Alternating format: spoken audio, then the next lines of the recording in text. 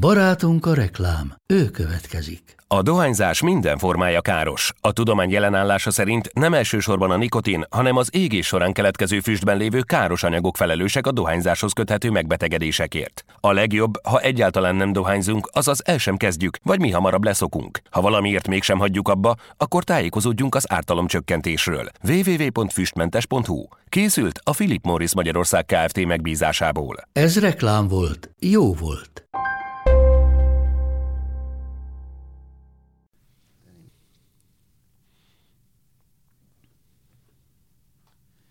Sziasztok, ez a Kibeszélő, az Index politika rovatának podcastja, én Csurgó Dénes vagyok. A mai adásban pedig arról lesz szó, hogy 2019 az tényleg a klímamozgalom éve volt-e, avagy sem. 2019 az biztos nagyon sok szempontból lesz nagyon emlékezetes év, de az egyik az valószínűleg az, hogy talán ez volt az az év, vagy úgy tűnik, hogy ez volt az az év, amikor a klímaváltozás kérdése és a klímakatasztrófától való rettegés betört a mainstream gondolkodásba, és elkezdett a politikai diskurzus és a közbeszéd középpontjába kerülni. Nem véletlen, hogy a Time magazin Greta Thunberget választotta az év emberének, a híreket dominálták a klímasztrájkok, klímatüntetések, hogy az Európa parlamenti választásokon taroltak a zöld pártok, Amerikában óriási politikai viták vannak a Green New Deal programról, és a vállalatok is egyre másra jönnek ki a saját zöld programjaikkal, úgyhogy úgy tűnik legalábbis, hogy valami szempontból különleges volt ez az év, de hogy ez tényleg így van-e, és hogy merre tarthat a klímamozgalom és hogy egyáltalán a zöld gondolkodás. Arról Mező János Bálinttal, a Greenpeace Magyarországi igazgatójával, és Mikec Dániellel, a nemrég még az MTA alá tartozó Társadalomtudományi Kutatóközpont kutatójával fogunk beszélgetni. Szervusztok! Sziasztok! Sziasztok, üdvözlöm a hallgatókat! Először azt szeretném megkérdezni tőletek, hogy tényleg valami különleges dolog történt így a klímaváltozás témája és a zöld mozgalom szempontjából 2019-ben, vagy csak nekem tűnik úgy? János, te erről ezt hogy látod? Különleges év volt, de nem lehet csak a 19-es évet nézni egybe, meg kell nézni az elmúlt 15 évet. Tehát ha távolról indítanék, akkor 15 éve, amikor az első klímavédelmi eladásokat tartottam, akkor az emberek szemébe azt láttam, hogy feltették a kérdést, hogy mi közöm nekem ehhez, aki tartja az eladást az ő életükhöz. Miért szólsz bele az életembe? Tehát, hogyha valami változott, akkor 19-ben már egyértelművé vált, hogy igenis mindenkinek köze van ehhez. Tehát, ahogy mondtad, egy nagyon szűk szakmai, szakpolitikai kérdésből az elmúlt mondjuk 4-5 évvel elmozdult egy abszolút mainstream irányba, és ennek nyilván több oka van, de az ökológiai és klímaválság az ránk robbantotta az ajtót, illetve hát nyilván ennek az okozói mi vagyunk, és nyilván egy csomó más oka is van, például, hogy láthatóvá vált a probléma, itt a műanyag szennyezéstől az óceánok problémájáig, egészen a termőföld amortizációjáig. Tehát ez egy rendszer szintű probléma, ami most vált igazán láthatóvá. Igen, teljesen egyetértek, hogy valóban vannak olyan teljesen objektív tényezők. A láthatóság például, ami nagyon fontos, azt gondolom, hogy és erről beszélhetünk is, hogy a magyar zöld mozgalom esetében maga ez a láthatóság, ez milyen jelentőséggel bírt. Csak egy kicsit, ha előrébb megyünk, például nagyon gyakran Magyarországon abból lett zöld ügy, ami egy látható beruházás volt, gondolok itt mondjuk a Bős-Nagymarosi vízlépcsőre, vagy az Engő konfliktusra, amikor ugye a Mecsek tetején egy NATO lokáltort akart építeni, még a szocialista és liberális kormány korábban 2004-2005 környékén volt az a mozgósítás. De visszatérve a kérdés, azért vannak olyan politikai tényezők, amelyek befolyásolták azt, hogy 2019-ben, illetve 18-19-ben futott fel ez a mozgalom. Azt gondolom, hogy tehát rokonítható maga a klímamozgalom azzal a fajta mozgalmisággal, ami elsősorban az Egyesült Államokban kezdődött el.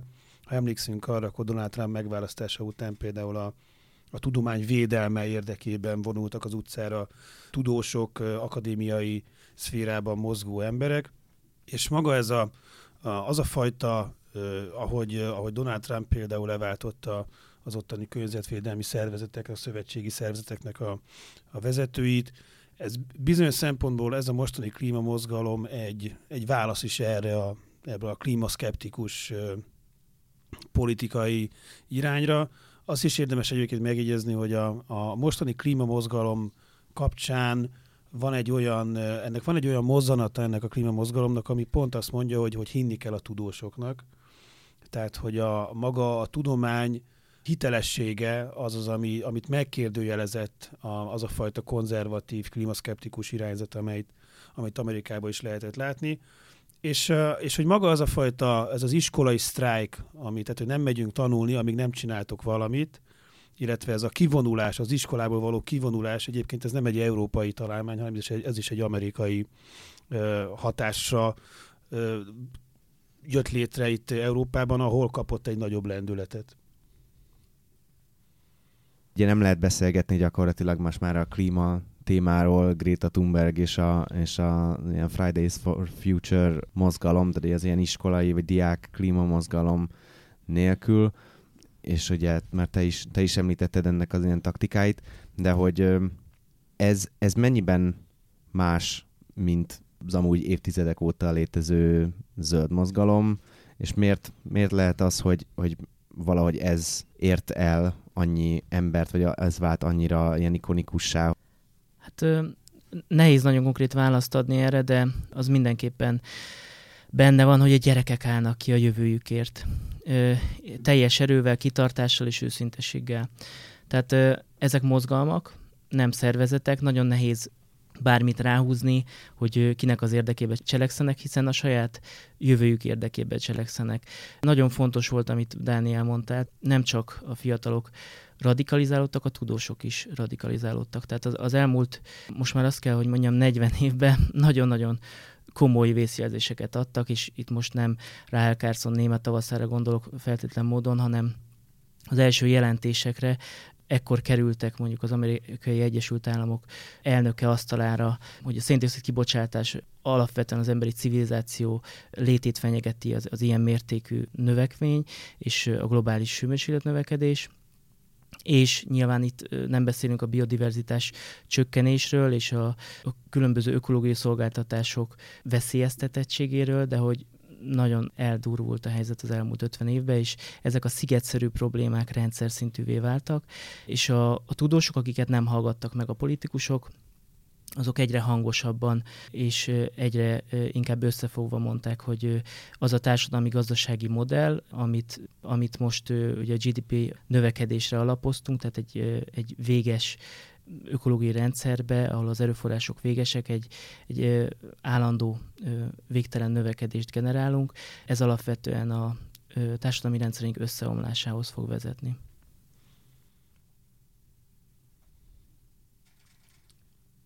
Tehát a kérdés az továbbra is az, hogy miért egy ilyen fiatalos jellege van ennek a mozgalomnak, hogyha...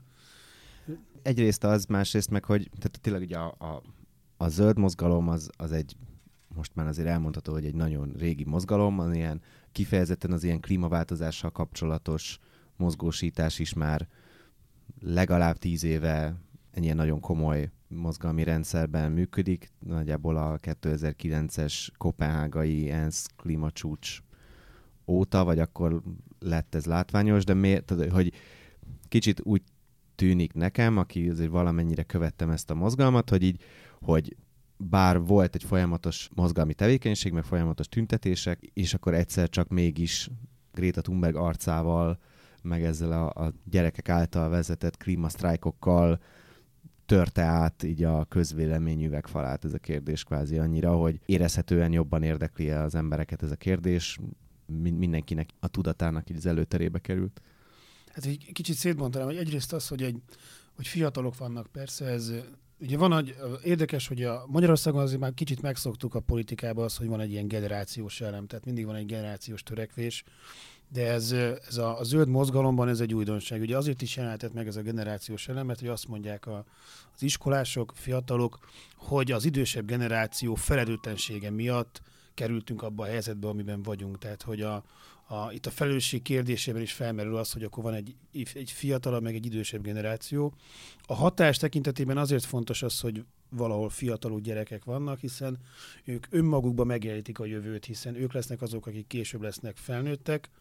Tehát alapvetően hozzájárul az ifjú korhoz egy hitelesség. hiszen ő még nem feltétlenül képvisel valamilyen pártos érdeket, hanem a jövőt képviseli univerzálisan. Ezzel szokták egyébként szembeállítani azt, hogy mondjuk nincsen tapasztalata, de hogy ez önmagában a fiatalságnak van egy erős ereje, és hogyha ez megjelenik képeken, tehát azt látjuk, hogy fiatalok, gyerekek tüntetnek, akkor az még erősebb tud lenni, egy még erősebb üzenettel bír.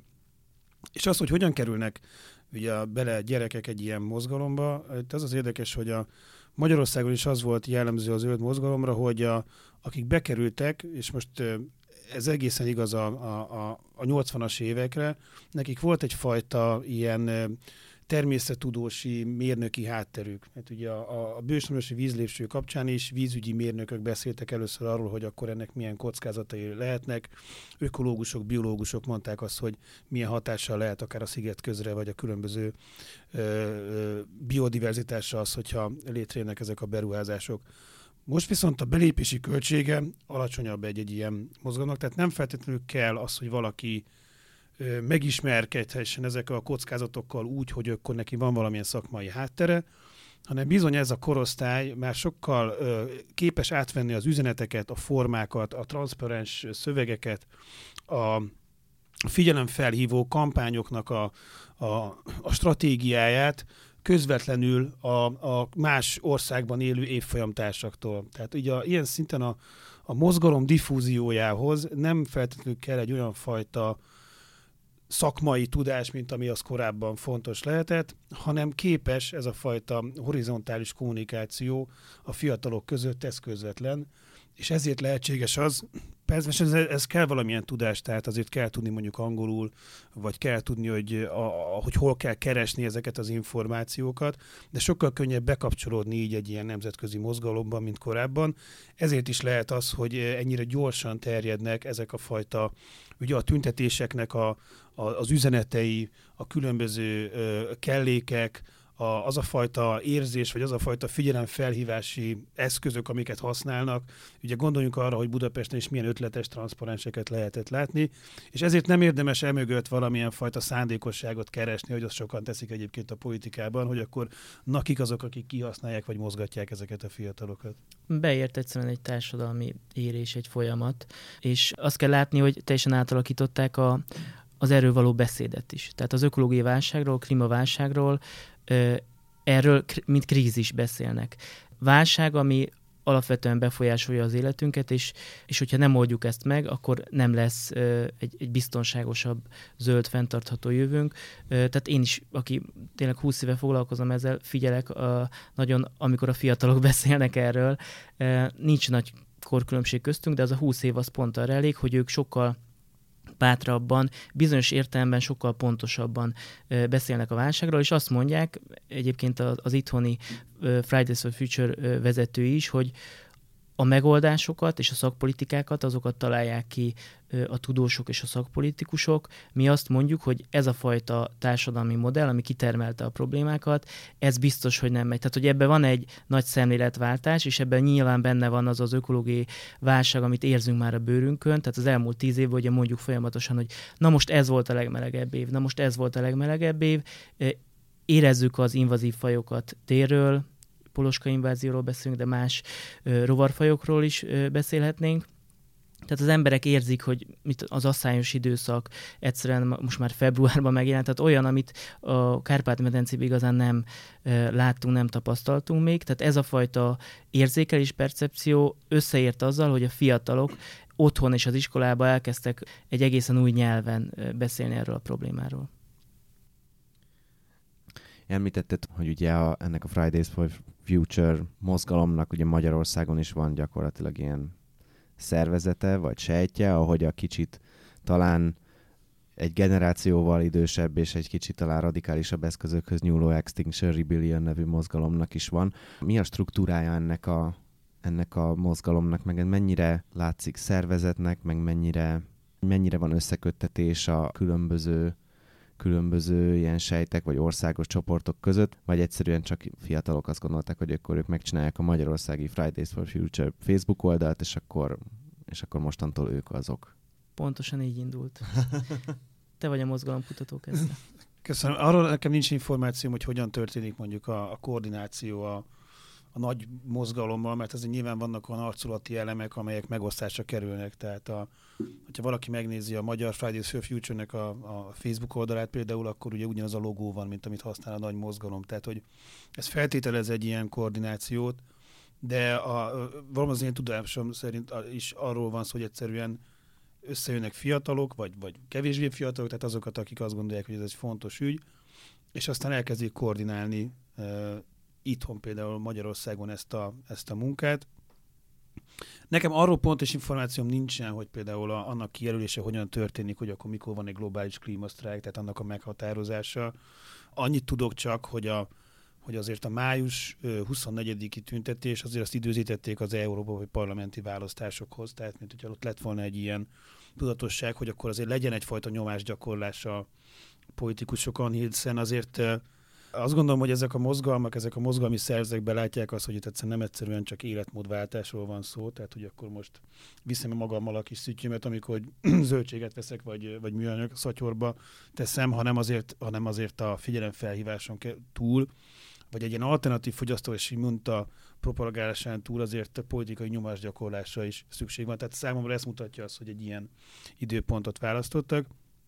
Visszatérnék ahhoz, amit korábban mondtam, amit a mozgalmak diffúziója, hogy mennyire megkönnyíti az a horizontális kommunikáció. Én azt gondolom, hogy ezeknek a mozgalmi fiók szervezeteknek a megalkotása vagy megalapítása is sokkal egyszerűbb, hiszen átvéve az arculati elemeket, ami tényleg csak egy profilkép vagy egy háttérkép, könnyű megalkotni úgy egy helyi csoportot, és ez nem feltétlenül csak egy ország, lehet egy város is, ahol létrejön mondjuk a Fridays for Future-nek egy csoportja, hogy nem szükséges egy ilyen központi koordináció.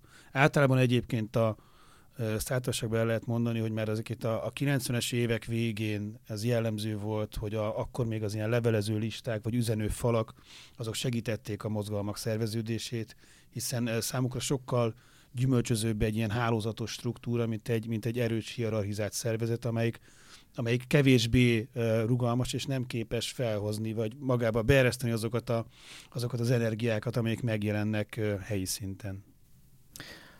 Szerintem hív meg őket, Dénes, és szívesen elmesélik, hogy működik belülről ez a mozgalom. Tök fontos, hogy ez mozgalom. Tehát ez nem egy szervezet, nincs igazából jogi személyisége. Ahogy én látom, így kicsit kívülről, kicsit belülről, az, hogy egyszerűen Levi, Hanni és Petra kiment a parlament elé február végén, és azt mondta, hogy akkor elindul a magyarországi klímasztrájk mozgalom. Ők egyébként fiatal egyetemisták, aztán később csatlakoztak hozzájuk középiskolások is, közben bejött az Extinction Rebellion, Magyarország is. Tehát ez tényleg így működik. Az, hogy ki dönti el konkrétan, hogy mikor lesz globális klímasztrájk, ezt én se tudom, szerintem Gréta is, a Gréta körül lévő fiatalok valószínű, de hogy meghirdetik, és a kommunikáció az egy fontos rész. Tehát nyilván nagyon igaz, amit mondtál, hogy ez most már nem arról szól, hogy az egyén életünket megváltoztassuk. Ez a 90-es évek retorikája vagy kerete, tehát hogy legyünk egy kicsit zöldebbek, és akkor jobb lesz minden, tehát ez az enyhén reformista attitűd, ma már a radikális reformista attitűd is, hogy egy kicsit ezt a kapitalista világot majd zöldé alakítjuk, lépésre lépésre, már ez is megbukott, vagy megbukni látszik, és persze fontos nyilván a kibocsátás csökkentés, de fontos az adaptáció. Tehát és ezt mondják a fiatalok is, hogy fel kell készítenünk a közösségeinket a klímaalkalmazkodásra, mert az látszik, hogy nagyon hamar el fog jönni az a 1,5 vagy akár 2 fokos globális hőmérséklet emelkedés, ami egyébként itt a közép-kelet-európai régióban valószínűleg magasabb lesz. Magyarország is részt vett ezeken a klímasztrájkokon, de szerintetek, vagy megítélésetek szerint mennyire volt sikeres így a mozgósítás Magyarországon mondjuk más helyekhez képest? Tehát ugye az elég sokan részt vettek ezen talán még meglepően sokan is részt vettek az első ilyen nagy klímatüntetéseken. Ti ezt hogyan látjátok? Szerintem sikeres volt, tehát hogy nem tudom, hogy a szervezők mit mondtak, én amikor ott voltam, ugye ott kutattunk, tehát az intézetünk honlapján van egy külön klímaaktivizmus kutatócsoport, ott elérhető egy kutatási jelentés, amit a második, illetve a harmadik klímasztrájkon végeztünk kérdőíves tüntetéskutatást, és az ottani eredményeknek az első ilyen jelentése az olvasható, tehát ha valakit érdekli, az nézze meg. Tehát ott voltunk a tüntetésen, és én, ahogy belőttem, én azt gondolom, hogy 3000 körül lehettek a résztvevők, ami én azt gondolom, hogy nagyon jó szám. Sajnos Magyarországon nagyon sokan úgy érzik, hogy ha nincsenek 10 000 egy tüntetésen, akkor az ügy az félre sikerült, ez nem így van. Egyébként, hogyha valaki elmegy más országból, ott nagyon sokan örülnek annak, hogyha 50-en vannak egy tüntetésen, és sikeresnek érzik. Minden esetre én azt gondolom, hogy mozgósítás szempontjából is hatékonyak voltak a szervezők, és hát a hatékonyságot ugye a mozgalmaknál nagyon nehéz megmérni, vagy a tüntetéseknél a hatékonyságot. Lehet, hogy közvetlen hatékonyság az például, hogy van egy közpolitikai kimenete egy tüntetésnek, visszavonnak valami jogszabályt. Ilyen volt mondjuk a netadós, ugye emlékszünk arra, hogy ezt a telekommunikációs adó kiterjesztéséről szóló, stb., ami maga a netadó volt, azt visszavonták. Itt azért maga a kormány az kevésbé mutatkozik késznek arra, hogy részt vegyen, vagy foglalkozzon ezzel a kérdéssel. Egyébként a körülötte lévő véleményformálók már foglalkoznak az üggyel, tehát látszik, hogy van egyfajta hatása, de lehet egy hatása úgy egy mozgalomnak, hogy nem feltétlenül mondjuk a kormány döntésében mutatkozik meg, hanem például mondjuk az ellenzék, mint üggyel foglalkozik, hiszen egy olyan fajta politikai ügyről lehet szó, vagy olyan fajta konfliktusról, amiben az ellenzék kormány logika szerint az ellenzék azt gondolja, hogy ebből neki szavazata lehet, és ilyen szempontból szerintem hatékony, vagy sikeres volt már most a klímamozgalom, de hogyha ami a mozgalom szempontjából fontos, és egyébként az adatok is ezt mutatják, amikor a résztvevők motivációira kérdeztünk rá, hogy a figyelemfelkeltést tartották fontosnak. Ez is, én azt gondolom, hogy ebben is lehet érdeme a mozgalomnak. Persze itt nehéz azért szétszárazni azt, hogy minek van hatása például a közvéleményre, vagy az, hogy a közvélemény hogyan viselkedik, de például aztán csináltunk ami szerepel egyébként ez az adat is ebbe a kutatási jelentésbe, egy országos reprezentatív felmérést, és ott például az látszott, hogy a műanyagmentes júliusnak azért volt, vagy lehetett hatása. Kb. 20% mondta azt, hogy figyel arra, hogy azért sok műanyagot szemetet ne termeljen. Bár ugye nincsenek idősoros adatok, lehet, hogy ez korábban is magasabb volt, de abban, hogy a közbeszédet megváltoztatja egy mozgalom, abban, ha nem is közvetlenül, de hosszú távon lehet hatása és érhet el eredményeket. Igen. Nem érdemes sokáig a számokról beszélni, de az fontos, hogy egy felfelé menő trendet látunk. Tehát először mondjuk a március 15-i klímatüntetésen volt 500 ember, a május végén már volt 3000, aztán a szeptember végén már 6-8 ezer. Rá 2 hónapra nyilván egy hidegebb időben már csak 3-4 ezer ember ment ki, de közben azt látjuk, hogy a vidéki aktivitások száma is jelentősen nő, tehát hogy eleinte 1-2 városban, aztán 10-15, most már 15-17 vidéki városban is voltak klímasztrájkok.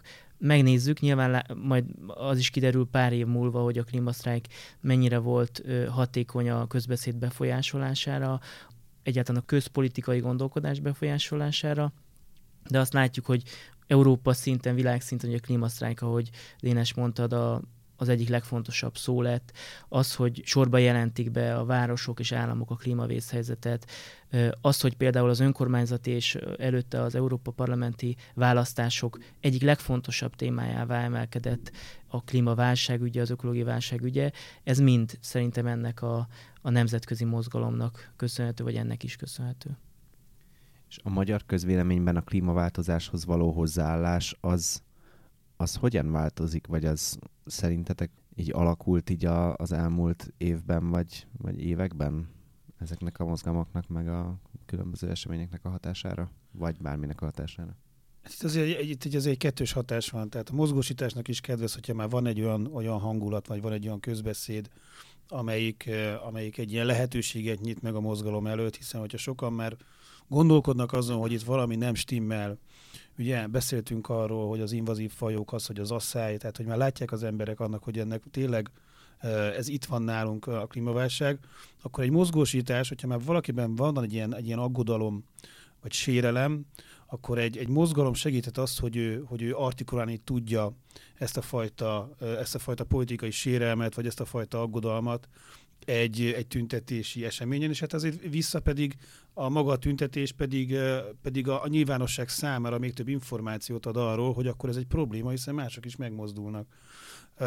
Én azt gondolom, hogy egy mozgalom szempontjából például azért az lényeges, hogy ugye ezt úgy hívják a mozgalomkutatásban is, hogy ez a keretezés, hogy maga azt a problémát, az hogyan keretezés. Szerintem az Magyarországon a klíma kapcsán vannak olyan közkeletű megállapítások, amelyeket jól fel tud használni egy ilyen mozgalom is ahhoz, hogy elérje a célját. Ha csak arra gondolunk, hogy egy ilyen helyzetben, hogy akkor mikor volt utoljára Fejér-karácsony, ez egy nagyon régóta létező dolog, így Magyarországon az emberek erről beszélnek, és egy mozgalom ugye az képes arra, hogy azokat a fajta aggodalmakat, amelyek nem találkoznak azzal, hogy akkor klímaválság van, egy olyan keretbe tudja tenni, hogy még több ember számára érthetővé tegye, hogy miről van szó, és akár lehetővé tegye azt, hogy ők is tudjanak csatlakozni egy ilyen mozgalomhoz. Mert annak ellenére, hogy persze valahogy a horizontális kommunikáción keresztül egy korosztályban jól tudott terjedni ez a fajta mozgalmiság, a szervezetek, azok a kulturális kódok, amelyek hogyha elmentünk erre a budapesti tüntetésre, akkor azért egy kis különbséget talán akár, én 15-én egyébként Bécsben voltam a klímatüntetésen, ott kutattunk, akár Bécsbe is lehetett volna. De azért egy mozgalomnak azért azt számba kell venni, hogy vannak olyan helyi sajátosságok, hogy nem lehetnek túl erősek a belépési költségek a kulturális kódok miatt, hogy ne tudjon ehhez csatlakozni akár a magyar átlag, vagy az, ami a magyar emberek számára megszokott keret. Tehát ilyen szempontból, hogyha arról van szó, hogy van egy magyar kontextus, és van egy nemzetközi klímamozgalom, akkor ezt a kettősséget érdemes egyébként figyelembe vennünk, már csak azért is, mert hogyha visszatérünk most itt a 2000-es évekre, nem tudom, hogy a hallgatók, vagy ti emlékeztek, ugye beszéltem már az engő konfliktusról, ugye ez a nagy, úgy hívják, vagy úgy hívták akkoriban, hogy az a globalizáció kritikus mozgalom, ott is voltak olyan problémák, hogy valahogy a nemzetközi mozgalom és például Kelet-Európa vagy a magyar kontextus között azért voltak olyan különbségek, hogy nehéz volt létrehozni azt, vagy lehetővé tenni, hogy sokan belépjenek ebbe a mozgósításba. Ott voltam a Globkrit mozgalom elején itthon, a Porto Alegrei folyamat, mi sokat beszélgettünk a 2000-es évek második felébe erről. Az engőn is teljesen más most a helyzet. Tehát ha a közvéleménykutatásokat nézzük, akkor gyakorlatilag egy ilyen 5 év alatt az eltolódás az nagyon nagy.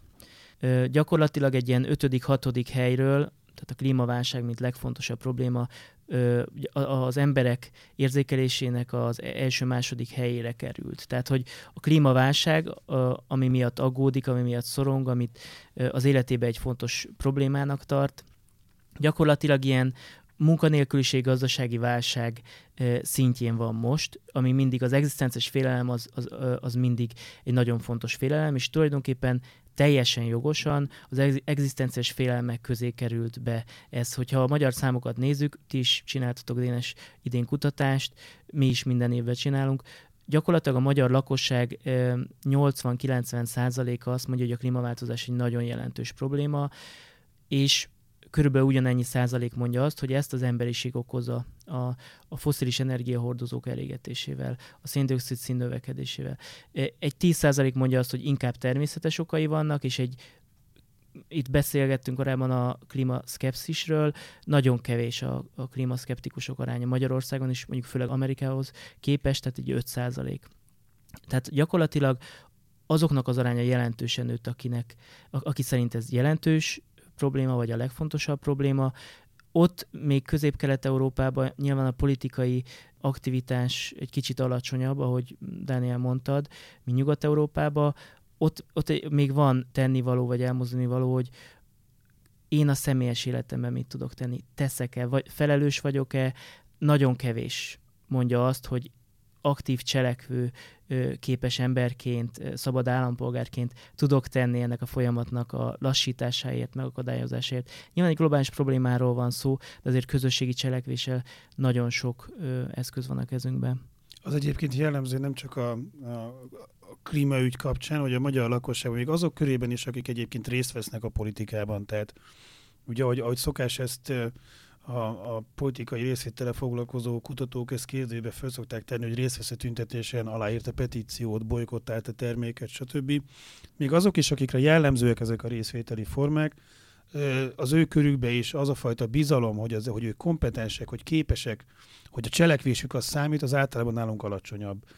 Tehát, hogy van egy ilyen kettőség, még hogyha sikerül is ugye, valakiket felhívni arra, hogy érdemes részt venni, sajnos van egy ilyen gát, hogy sokan azt gondolják, hogy még ha részt is vesznek a politikában, akkor az ő szavuk az kevésbé számít, nem tudják befolyásolni azt, hogy akkor a kormányok vagy akár a politikusok mit fognak tenni. Viszont az is egy ilyen viszonylag új folyamat a magyar politikában, vagy ami szintén nagyjából idén indult, hogy megjelent az a fajta, hát ha nem is az a fajta ilyen klímaszkepticizmus, mint ami az Egyesült Államokban jellemző a jobb oldalra, de hogy valamiféle ilyen furcsán kritikus hozzáállás ehhez az egész, meg ilyen gyanakvó hozzáállás ehhez az egész mozgalomhoz, ugye főleg a jobboldali sajtóban, vagy a kormánypárti sajtóban, ugye már kialakultak ezek az ilyen hívószavak, hogy a klímahiszti, meg a görögdinnye politika arra utalva, hogy ez egy ilyen, igazából egy ilyen újra csomagolt szocializmus, és valami ilyen globális kommunista összeesküvés. Míg talán korábban a környezetvédelem témáját lehetett egy ilyen, a kormány szempontjából, meg a jobb oldal szempontjából egy ilyen technikai, szakpolitikai kérdésként kezelni. Most már ez érezhetően átpolitizálódik, és a magyar jobb oldal még nem igazán tudja, úgy tűnik, hogy mit kezdjen vele, de ugye Európában sok más helyen meg már inkább beleállt ebbe az ilyen klímaszkeptikus irányba. Szerintetek ez merre tart ez a trend, vagy ez még jobban polarizálódni fog ez a téma, és még jobban átpolitizálódik, és egy olyan ügy lesz, ami annyira megosztja a társadalmat, hogy így nem is lehet igazából értelmesen beszélni róla, vagy nem erre tart ez a trend? Hát, amit lehet kiolvasni abban, amit Orbán Viktor legutóbb mondott, hogy talán a kormány majd azzal, illetve hogy a jobb oldal majd azzal próbálkozik, hogy szembeállítsa azt, hogy ez az ügy, ez valami középosztályi dolog, és akkor ne a szegények fizessenek rá arra, hogy akkor klímabarát szakpolitikákat szeretne az EU is bevezetni. Tehát, hogy ez lehet egy ilyen szembeállítás, amivel próbálkoznak, ami ugye azért lehet problémás, mert akkor meg a saját középosztályi szavazóit bizonytalanítja el, hogy akkor akik számára egyébként például már az említett adat, hogy amikor megnéztük, arra is rákérdeztünk, hogy mennyire műanyag kibocsátás kapcsán mennyire tudatos az állampolgár, ott például nem volt különbség ellenzéki meg kormánypárti szavazók között. A másik pedig az, amit azért fontos megemlíteni, hogyha a jobb oldal és a környezetvédelem kapcsolatáról van szó, például a 90-es években a legzöldebb párt az MDF volt, tehát hogyha most itt tüntetések kapcsán, amit egyszer megnéztem, egyszerűen azért, mert az akkori bős nagymarosi 90-es évek ügyekben még ők tüntettek együtt, akár szlovákiai és cseh zöld szervezetekkel együtt. És egészében véve egyébként a magyarországi jobboldalnak elsősorban a Duna mozgalom miatt van egy erős zöld hagyománya. Tehát, hogy itt ez nem úgy néz ki talán, mint az Egyesült Államokban. Ráadásul ugye a megóvás, a védés, konzerválni valamit, az egy konzervatív érték, és ez ugyanúgy egyébként azonosítható például, ha már szóba került a zengő ügy, tehát ott is a magyar tájnak a védelme, az, hogy az úgy nézzen ki, úgy hagyjuk unokáinkra, hogy mi is örököltük, ez ugyanúgy lehet abszolút egy konzervatív vagy egy jobboldali gondolkodásban létezhet. Tehát, hogy itt azért nem teljesen egyértelmű, hogy egy olyan fajta álláspont kialakítható, mint ami az Egyesült Államokra jellemző. Másrészt ez amit egyelőre lehet látni, és akkor nyilván persze a választók nagyon gyakran követik a pártjaikat, tehát hogy így a pártok tudják oktatni őket, de egyelőre legalábbis úgy tűnik, hogy azok a fajta félelmek, aggodalmak, amelyek kapcsolódnak a klímaváltozáshoz, azok nem szűkíthetőek le csak az ellenzékre. Hát remélem, hogy itthon össztársadalmi ügy marad. Tehát jelenleg ez egy össztársadalmi ügy. Tehát hogyha nézzük a közvéleménykutatásokat, pártpreferencia alapján pártokon átível az a konszenzus, amit az előbb bemutattam, vagy amiről az előbb beszéltünk. Amit mondtál az előbb, Dénes, hogy európai meg világszinten erősödik a klímaszkepticizmus a jobb oldalon. Európai szinten nem vagyok biztos benne. Bocsánat, csak arra gondoltam, ilyen tisztázó, hogy nem tudom, hogy ilyen közvéleménykutatási szinten láthatóan erősödik-e, de több európai jobboldali, vagy ilyen szélső jobboldali, vagy radikális jobboldali párt is beleállt egy olyan retorikába, ami inkább utánozza ezt az amerikai klímaszkeptikus szöveget. Ugye az AFP Németországban például, tehát hogy vannak olyan pártok, amik így beleálltak ebbe, és Magyarországon meg ugye a Fidesz annyira nem, de közben meg a sajtó, vagy a Fidesz sajtója, vagy a kormánypárti sajtó, ez meg egy kicsit mégis. Igen, tehát az alap probléma az, hogy ez a probléma nem kezelhető nemzetállami keretek között. Tehát ezért nem tud Európában, Amerikában több helyen a jobboldali politika mit kezdeni ezzel a kérdéssel. Én azt látom, hogy azért a mainstream jobboldali politikai erők, akik meg is próbáltak mondjuk valamiféle klímaszkepticizmussal, vagy megpróbálták a problémát egy kicsit kisebbíteni, azok azért visszakoztak az elmúlt fél évbe. Itt a Németországra is gondolok akár, és a német választásokra, ahol most már második időnként tehát legerősebb politikai erők a zöldek. Azt látom, hogy azért európai szinten egyértelműen azért a nagyobb jobboldali pártok inkább az ökopragmatista irány felé mennek, és én egyébként remélem, hogy a baloldali és a jobboldali pártok, a zöld pártok valamiféle konszenzusra fognak jutni, és nem csak itt akár a radikális reformista, tehát hogyan csökkentsük a kibocsátásunkat, és hogyan alakítsuk át ugye a közösségeinket, hogy képesek legyenek rugalmasan alkalmazkodni a klímaváltozáshoz, hanem akár rendszer szinten milyen új társadalmi gazdasági megoldások felé tudunk menni. És ehhez viszont tényleg nemzetközi összefogásra és nemzetközi együttműködésre van szükség. Tehát itt a közlegelők tragédiájának a legdurvább esete fog bekövetkezni. Mindenki az utolsó pillanatig, most ugye tudjuk, a COP25 is így zárul sajnos, mindenki vár a másikra, hogy majd a másik tesz áldozatokat, vagy ajánl föl akár kvótákat, vagy erőforrásokat a fejlődő országoknak. Ezt nem lehet a végtelenség húzni, tehát cselekedni kell, különben itt mindenkinek a személyes érdeke, akár állami szinten, akár egyéni szinten sérülni fog. És ez egy fontos eltolódás itt is, tehát míg mondjuk 15 évvel ezelőtt azt éreztem az embereken, hogy a zöld ügy az egy abszolút olyan ügy, hogy te beszélsz egy zöld szép vízióról, de ez a te ügyed, én meg élem a saját paradigmám szerint az életemet. Ez is kezd megváltozni, és kezdenek az emberek rájönni arra, hogy az egyéni érdekeik is veszélyben vannak, ha mondjuk az ökoszisztéma szolgáltatások összeomlanak, és ez szerintem ez egy nagyon fontos paradigma, vagy világnézeti váltás. 10 év múlva tudjuk megmondani, hogy ez bekövetkezett-e, de izgalmas időszakot élünk. Ugye említetted a COP25-öt ugye Madridban most decemberben tartott és lezárult ENSZ klíma csúcsot, ahol ugye, igen, ahogy említetted, végül igazából nem tudtak semmiben megegyezni az államok, csak abban, hogy majd még azokról a vitás dolgokról, amikről most nem tudtak megállapodni, majd megállapodnak jövőre Glasgow-ban. Ezzel kapcsolatban még a tárgyalások lezárulta előtt Greta Thunberg nyilatkozta azt, hogy igazából az ő mozgalma, vagy hát ez a klímamozgalom nem ért el semmit. Gyakorlatilag kudarcot vallott, mert hogy az államok nem tettek komoly lépéseket, és tényleg úgy tűnik, hogy hiába volt Madridban is több százezres tüntetés, miközben ugye az ENSZ tárgyalói, vagy az országok tárgyalói tárgyaltak. Annak ellenére, hogy van egy ilyen nagy nyomás, politikai téren nem igazán történik áttörés. Ez milyen hatással lehet erre a mozgalomra, vagy ez mennyire vetheti vissza, vagy változtathatja meg az irányát? Látni azt, hogy egész évben óriási mozgósítás volt, és aztán végül a globális politika szintjén, vagy a nagy politika szintjén pedig nem történt semmi. Azzal egyetértek, hogy rendkívül kudarcos volt a madridi 25. klímacsúcs. Azt viszont nem mondta Greta, hogy kudarc volt az eddigi klímamozgalom. Azt mondta, hogy eddig nem értünk el semmit. Tehát megszerveztük, kimentünk az utcára, jelen voltunk, átalakult a közbeszéd, de a politikusok és a céges döntéshozók, akik kezébe van ma jelenleg az erőforrások 90%-a, azok nem tettek semmit. Ezzel szerintem azért egyet lehet érteni. Még a mai napig is ott tartunk, hogy van egy párizsi klímaegyezmény, tehát kimondtuk azt, hogy az emberiség legnagyobb problémája az a klímaváltozás, amit mi okoztunk, a megoldás az energiahatékonyságban, a takarékosságban és a megújulókban van, de igazán nagy elmozdulás nem volt az elmúlt időszakban.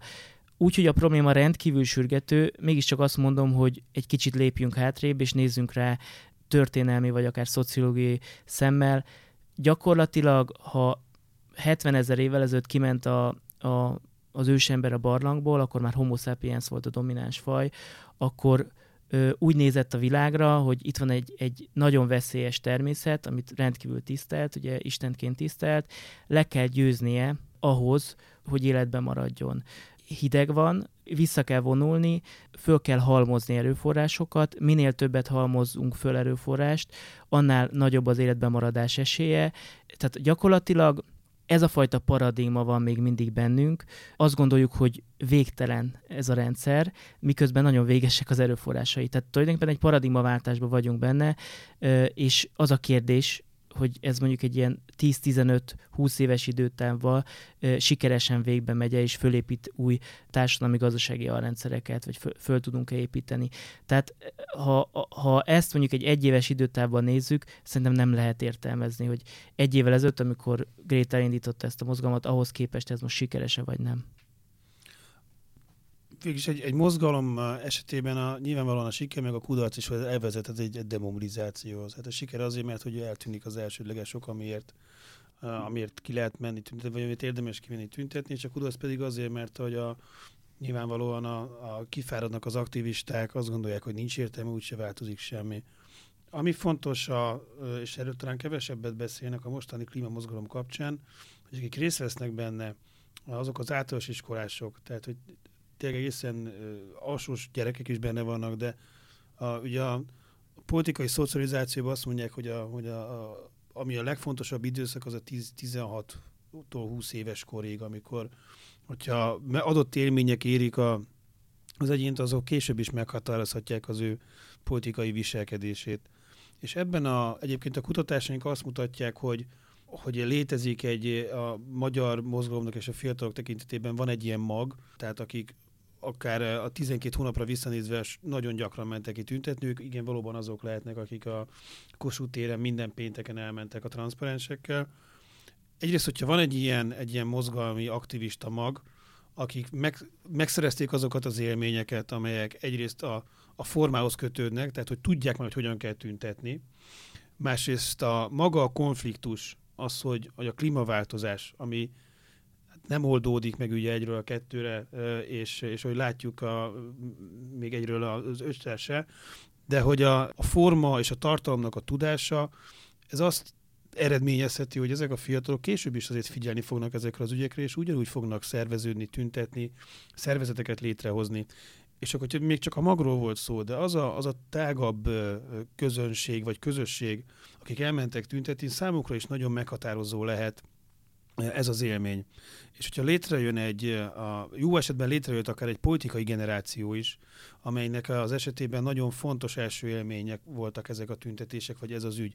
És innentől kezdve azt gondolom, hogy nem lehet arról beszélni, hogy akkor elmúlik egy divathullám, vagy sokan azt érzékelik, hogy ennek nincs értelme, mert ez továbbra is egy fontos ügy és konfliktus marad a számukra. Tehát akkor is, hogyha akár a maga nagy nemzetközi mozgalom nem hoz már létre mondjuk ilyen globális klímasztrájkokat, az egyes országban létrejött almozgalmak vagy mozgalmi szervezetek ugyanúgy aktívak maradhatnak.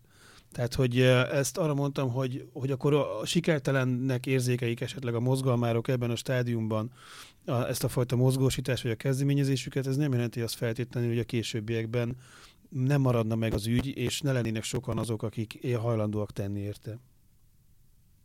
De akkor szerintetek 2020-ban merre haladhat tovább ez a klímaváltozással kapcsolatos mobilizálás, mozgolódás? Hát én azt gondolom, hogy a figyelemfelkeltést azt már elérte a mozgalom, ugye erről beszéltünk korábban. Ami a nehéz, hogy az általánosabb figyelemfelkeltésen túl, akkor melyek lehetnek azok a kézzelfogható ügyek, amelyekben meg tud jelenni a mozgalom. Hogyha környezetvédelemről beszélünk, ugye ez azért különleges a klíma, mert bár érzékeljük, de azért egy általánosabb dolog. Ha tegyük fel mondjuk maradjanak a fák, a római mozgalomról van szó, ott akkor lehet látni azt, hogy most akkor megépült gát, vagy nem épült meg a gát. A klímamozgalom esetében, és akkor most Magyarországról beszélek, ezek az apró sikerek, ezek nagyon fontosak lehetnek azért, hogy úgy érezzék az aktivisták, hogy érdemes ezt tovább csinálni, és fel lehessen mutatni azt az egész közvélemény felé, hogy akkor itt vannak eredmények. Tehát, hogy azoknak a megtalálása, hogy akkor hogyan lehet sikereket elérni, és hát az olyan követeléseknek a megfogalmazása, amelyek ezekhez kapcsolódnak, amely valahogyan jobban látható, mert én azt gondolom, és bár nem az én feladatom megmondani, hogy milyen stratégiát alkalmazzanak a klímamozgalmárok, de hogy az általános figyelemfelkeltés egy idő után az ki tud merülni. Tehát akkor már elvész az a fajta mozgósító erő, persze nagyon fontos, de hogy ebben a tekintetben már volt áttörés, tehát hogy én azt gondolom, hogy talán maga a mozgalom el fog mozdulni egy ilyen szakpolitikai irányba, nem tudom, ez csak egy ilyen sejtés. És ami még lényeges lehet, hogy azért a klímamozgalomra azért is, mert van egy ilyen elit ellenessége, hogy akkor ti okoztátok ezt hogy merészetitek tönkretenni a mi jövőnket. Van egy elit ellenes, és emiatt van egy ilyen politika ellenes jellege is. Viszont, hogy nem jön létre az alternatív politikai erők, tehát mondjuk egy ellenzékiek, vagy a nem mainstream, akár csak a nem mainstream pártok és a mozgalom között valamilyen fajta kommunikáció, akkor ez a zártság azt tudja eredményezni, hogy nem találja meg vagy a választói piacot a mozgalom. Erről az utóbbira talán kevesebb esély van, mert ugye arról szó is volt, azért például a német zöldeknek az áttörését eredményeztette az, hogy a klímamozgalom az egy ilyen fontos ügy lehetett Németországban, de hát ezt majd meglátjuk, hogy akár például a magyar ellenzék tekintetében ez mennyire lehet fontos ügy. Az már most látszott az önkormányzati választásokon, hogy mindenki be akarta zöldíteni Budapestet, tehát hogy ez ilyen szempontból téma volt, és talán marad is 2020-ban. Én azt gondolom, hogy a mozgalom eszkalálódni és nőni fog. Az lehet, hogy lesznek fókuszváltások. Tehát, hogyha megnézzük, hogy egy probléma megoldásához mi kell, akkor mindenképpen kell egy olyan dolog, amit probléma észleletnek hívunk. Tehát a társadalom nagy tömege gondolja ugyanazt problémának. Erről elég sokat beszéltünk eddig, tehát ez bekövetkezett. Ennek az áttörése volt idén. A második, hogy legyenek rá tudományos, technológiai vagy társadalmi megoldások. Ebbe biztos, hogy lesz fejlődés, de valódi megoldások már vannak. A harmadik az, hogy hogyan válik ez politikai akarattá. Hogyan válik ez társadalmi valóságá. Tehát ennek a politikai akaratnak a kikényszerítése az, amiben jövőre biztos, hogy nagyobb elmozdulások vagy felerősödések várhatók. Beszéltünk a következő klímacsúcsról, valószínűleg oda fog kifutni, vagy oda fog kicsúcsosodni ez a dolog. Nem egy lokális mozgalomról és nem egy lokális problémáról van szó, mivel a probléma, amit okoztunk, az egyre nagyobb és nagyobb, tehát egyre többen fogjuk ezt érzékelni, ezért az a tippem, ezt gondolom, és ez lenne jó, hogyha ez a mozgalom is erősödne világszerte. Hát nagyon szépen köszönöm, hogy eljöttetek és kibeszéltétek velem ezt a témát, és nyilván erről még rengeteget lehet majd beszélni, és fogunk is még, úgyhogy Mező János Bálintnak és Mikesz Dánielnek nagyon szépen köszönöm, hogy itt voltatok. Nektek pedig azt javaslom, hogy olvassátok az ezzel kapcsolatos rengeteg cikkünket a Zöld Index tag alatt, és hallgassátok a podcastjainkat. Sziasztok! Sziasztok! A műsor a Béton partnere.